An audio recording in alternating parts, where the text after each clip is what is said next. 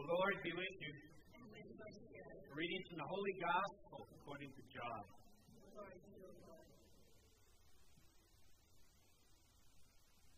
John the Baptist saw Jesus coming toward him and said, "Behold, the Lamb of God who takes away the sin of the world. He is the one of whom I said, a man is coming after me who ranks ahead of me because he existed before me. I did not know him, but the reason why I came baptizing with water was that he might be made known to Israel." John testified further, saying, "I saw the Spirit come down like a dove from heaven and remain upon me. I did not know him, but the one who sent me to baptize with water told me, on whomever you see the Spirit come down and remain, he is the one who will baptize with the Holy Spirit. Now I have seen and testified that he is the Son of God." The Gospel of the Lord.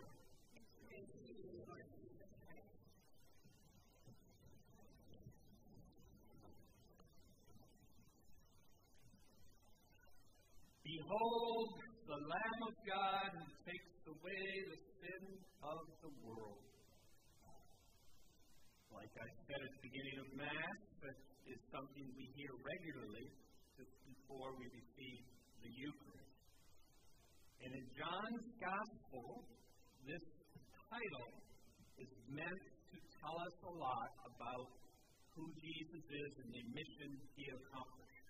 And to those hearing this phrase, very familiar with celebrating the Passover, the Paschal lamb that was sacrificed every year, it's pretty clear what John is talking about. Jesus is the Paschal lamb, the sacrifice of Passover, when the people were freed from slavery in Egypt and brought out through the desert to the promised land. They were saved from slavery lack of freedom, and saved from death, because the 10th plague was the angel of death that passed over, and it was the sacrifice of the blood of the Lamb that saved them from that death. And so John is telling us and telling the people then that Jesus is the true Passover lamb whose blood saves us from the slavery of sin and from death as we know it, and brings us eternal life. This idea that what happened in Jesus was prefigured or foretold in the events of the Old Testament is a fundamental and miraculous part of our faith. The New Testament isn't simply a continuation of the Old. Rather, in God's plan, the Old Testament was planned from the very beginning, after our first sin in the Garden of Eden, to show us what God was going to truly accomplish in Christ. And so, the center of our salvation is Christ, that God prepared us for. And the old Passover was teaching us what the new and eternal Passover, Jesus, the true Lamb of God, was to do for us. And he does several things that we call our salvation. I'd like to talk about it. One of them is he is a sacrifice for our sins. You heard this a lot, right? It's important to understand that in a healthy way. And I think it's a mystery. Personally, I can't fully explain it. But it's important for us to ponder and try to explain ourselves. But one thing we should not interpret this as, which some people do, is that God is angry. God is a cruel God and needs a human sacrifice like human beings did before to appease angry God because of our sin. It's got to be something more loving and different than that. Here's how I explain it. We were originally created in the Garden of Eden to be with God, to be in harmony with God, to see God, to be in harmony with one another and all creation. We were intimate with God. But because we had free will, we sinned and turned away from God. And so there is a separation. And we are divided from God. And so what does God do in Christ Jesus? God becomes part of our humanity, the incarnation, to bring us back and to be the bridge between God and humanity. And the incarnation, the birth of Jesus, if he's going to be truly human and truly God, he has to experience everything a human being experiences, which includes death. But his death was the death at the hand of our sin. Because he was perfectly good. And we see the height of our sinfulness as we rejected God's perfect gift to us. And so from the cross, he forgives us of our sins. Forgive them, Father. They know not what they do. And he responds to sin without sinning. He loves to the end. He's obedient to the Father's will and plan. So, on behalf of our humanity, he becomes and is what we forfeited. Perfectly obedient to God. And so, by his perfect offering on our behalf, he reconciles us and brings us back. He is the bridge. But that's not all. Right? The bridge is now there, but we must travel. And so, we have the opportunity to be reconciled to God through Christ Jesus if we confess our sins and accept the sacrifice of Jesus to become one with it, to be reconciled, to recognize him as true God and true man. And then, most importantly, the forgiveness of our sins, the combination or the joining of ourselves again back to God, gives us the opportunity to receive the Holy Spirit. John says, the Lamb of God who takes away the sins of the world, but also who will baptize with the Holy Spirit. The Holy Spirit is God's presence, God's love, God's grace truly in us. And so the salvation in Jesus does two things. Number one, it saves us, it justifies us, gives us eternal life, reunites us into God's family. But it's supposed to do more than that. That's just our new birth. That's our first step. The other thing the Holy Spirit wants to do, and we hear about in the second reading, is to sanctify us. St. Paul says we all have a call to holiness. It is not our purpose to simply be satisfied that Jesus saved us. We must grow in that grace to become mature and loving people, holy and pure. It's a lifelong task, but that's our goal. So, to say calmly, after that long theological introduction, I'd like to do a little practical talk about how to be holy. It's something that is actually hard to do, but God gives us the grace. And so the first thing I like to say about being holy, it involves two things. Who we are and what we do. And of course, who we are is most fundamentally important, because what we do flows from that. So let's focus first on who we are. We are people who experience sin. And sin divides us from God. And so our first step to becoming a better person is to repent and turn from sin. With the help of God, the Holy Spirit in our prayer convicts us. It shows us our faults in a gentle and loving way that doesn't crush us. And so we are called to recognize our sins, where we fall short, where we've done wrong, like the commandments, or where we failed to be a loving person, or we're being selfish or self-centered about our own agenda. And these things, with God's help, we recognize, repent from, and then ask God to take these faults from us. It's an important part of our spiritual life. Number two, the Holy Spirit also wants to give us virtues. Faith, hope, love, patience, gentleness, kindness, honesty, fortitude, integrity. There's a long list of them. And these you can think of are like flowers in a garden. Think of the sins as weeds. God wants to help us take away the weeds and implant more of the virtues in our life.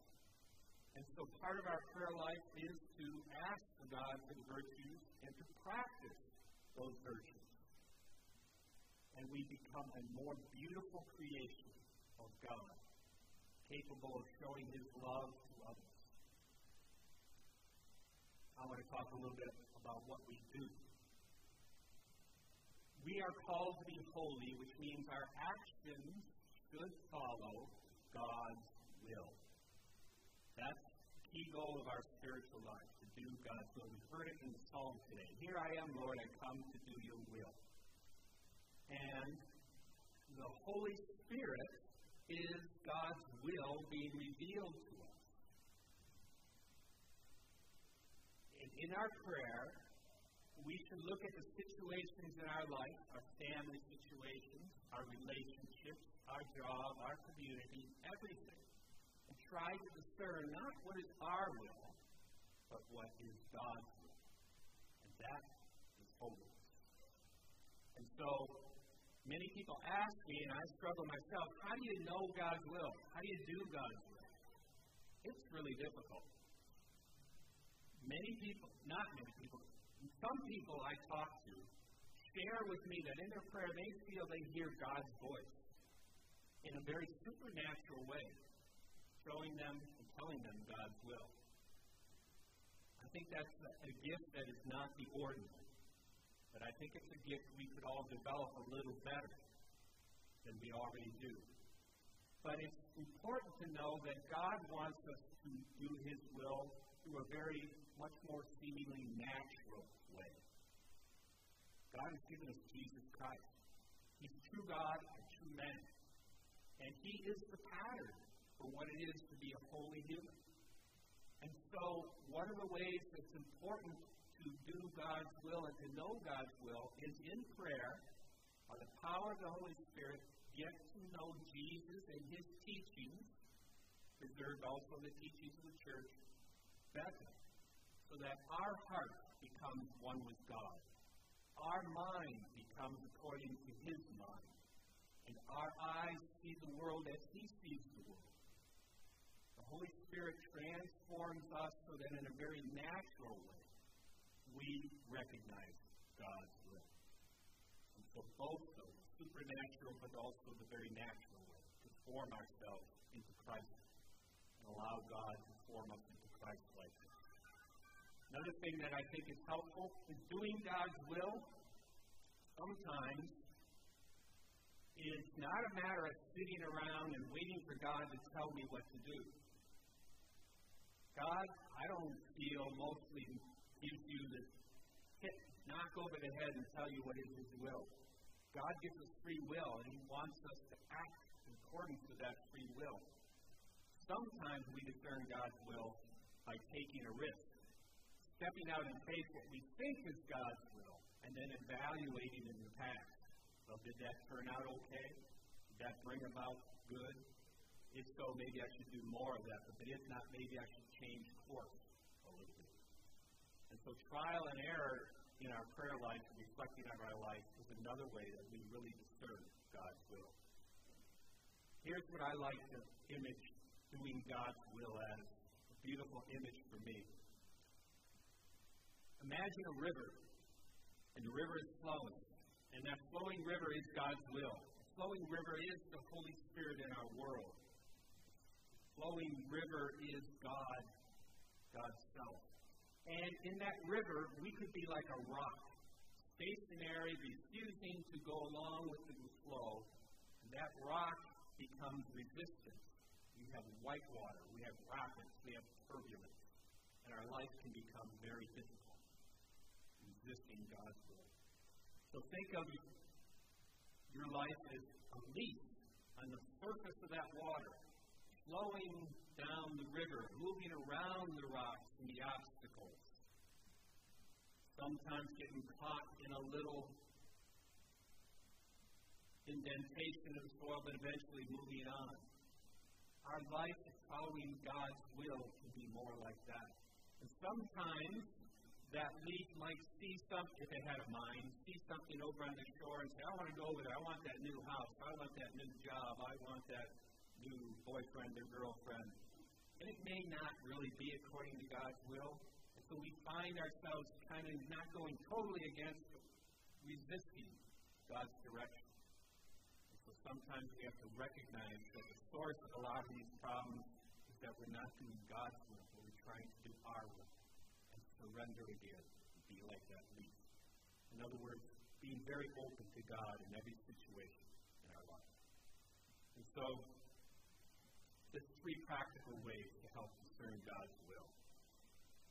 Becoming one in mind and heart with Jesus through the Holy Spirit, listening to the voice of the Holy Spirit, trial and error, and trying to evaluate our life like that leaf going down the river. Finally, I'll close. Jesus is the Lamb of God who takes away the sins of the world. He forgives us, reconciled to God, fills us with the Holy Spirit so that we may be saved and that we may be made holy. He prefigured this salvation through the Old Testament. You know what? He also established at the Last Supper this Eucharist. This Eucharist is the Passover of the New Testament. It is the Passover originally intended by God. And just as miraculously as God could prefigure Christ in the first Passover, God is truly present in this eternal covenant, this eternal sacrifice of the new covenant, Jesus Christ. His saving sacrifice is present in a way we can't fully understand. And His will is to do this in memory of me. That's what He said at the Last Supper. Because by joining ourselves to Christ, we actually travel that bridge. Due to our sins, we die. But attached to Him, made one with Christ and His perfect sacrifice, we share in His eternal life, His resurrection. God's will, most fundamentally, is that we participate in this sacrifice each week. It's powerful. And so, even though it's hard to do God's will, sometimes we fail. One thing we can do is come to this sacrifice and follow His command to do His will. Do this in memory of me. And say to Him, Lord, I tried this week. I fell short. But accept my desire to do your will as my best offering. And join to your perfect sacrifice. Accept my imperfect sacrifice. And help me better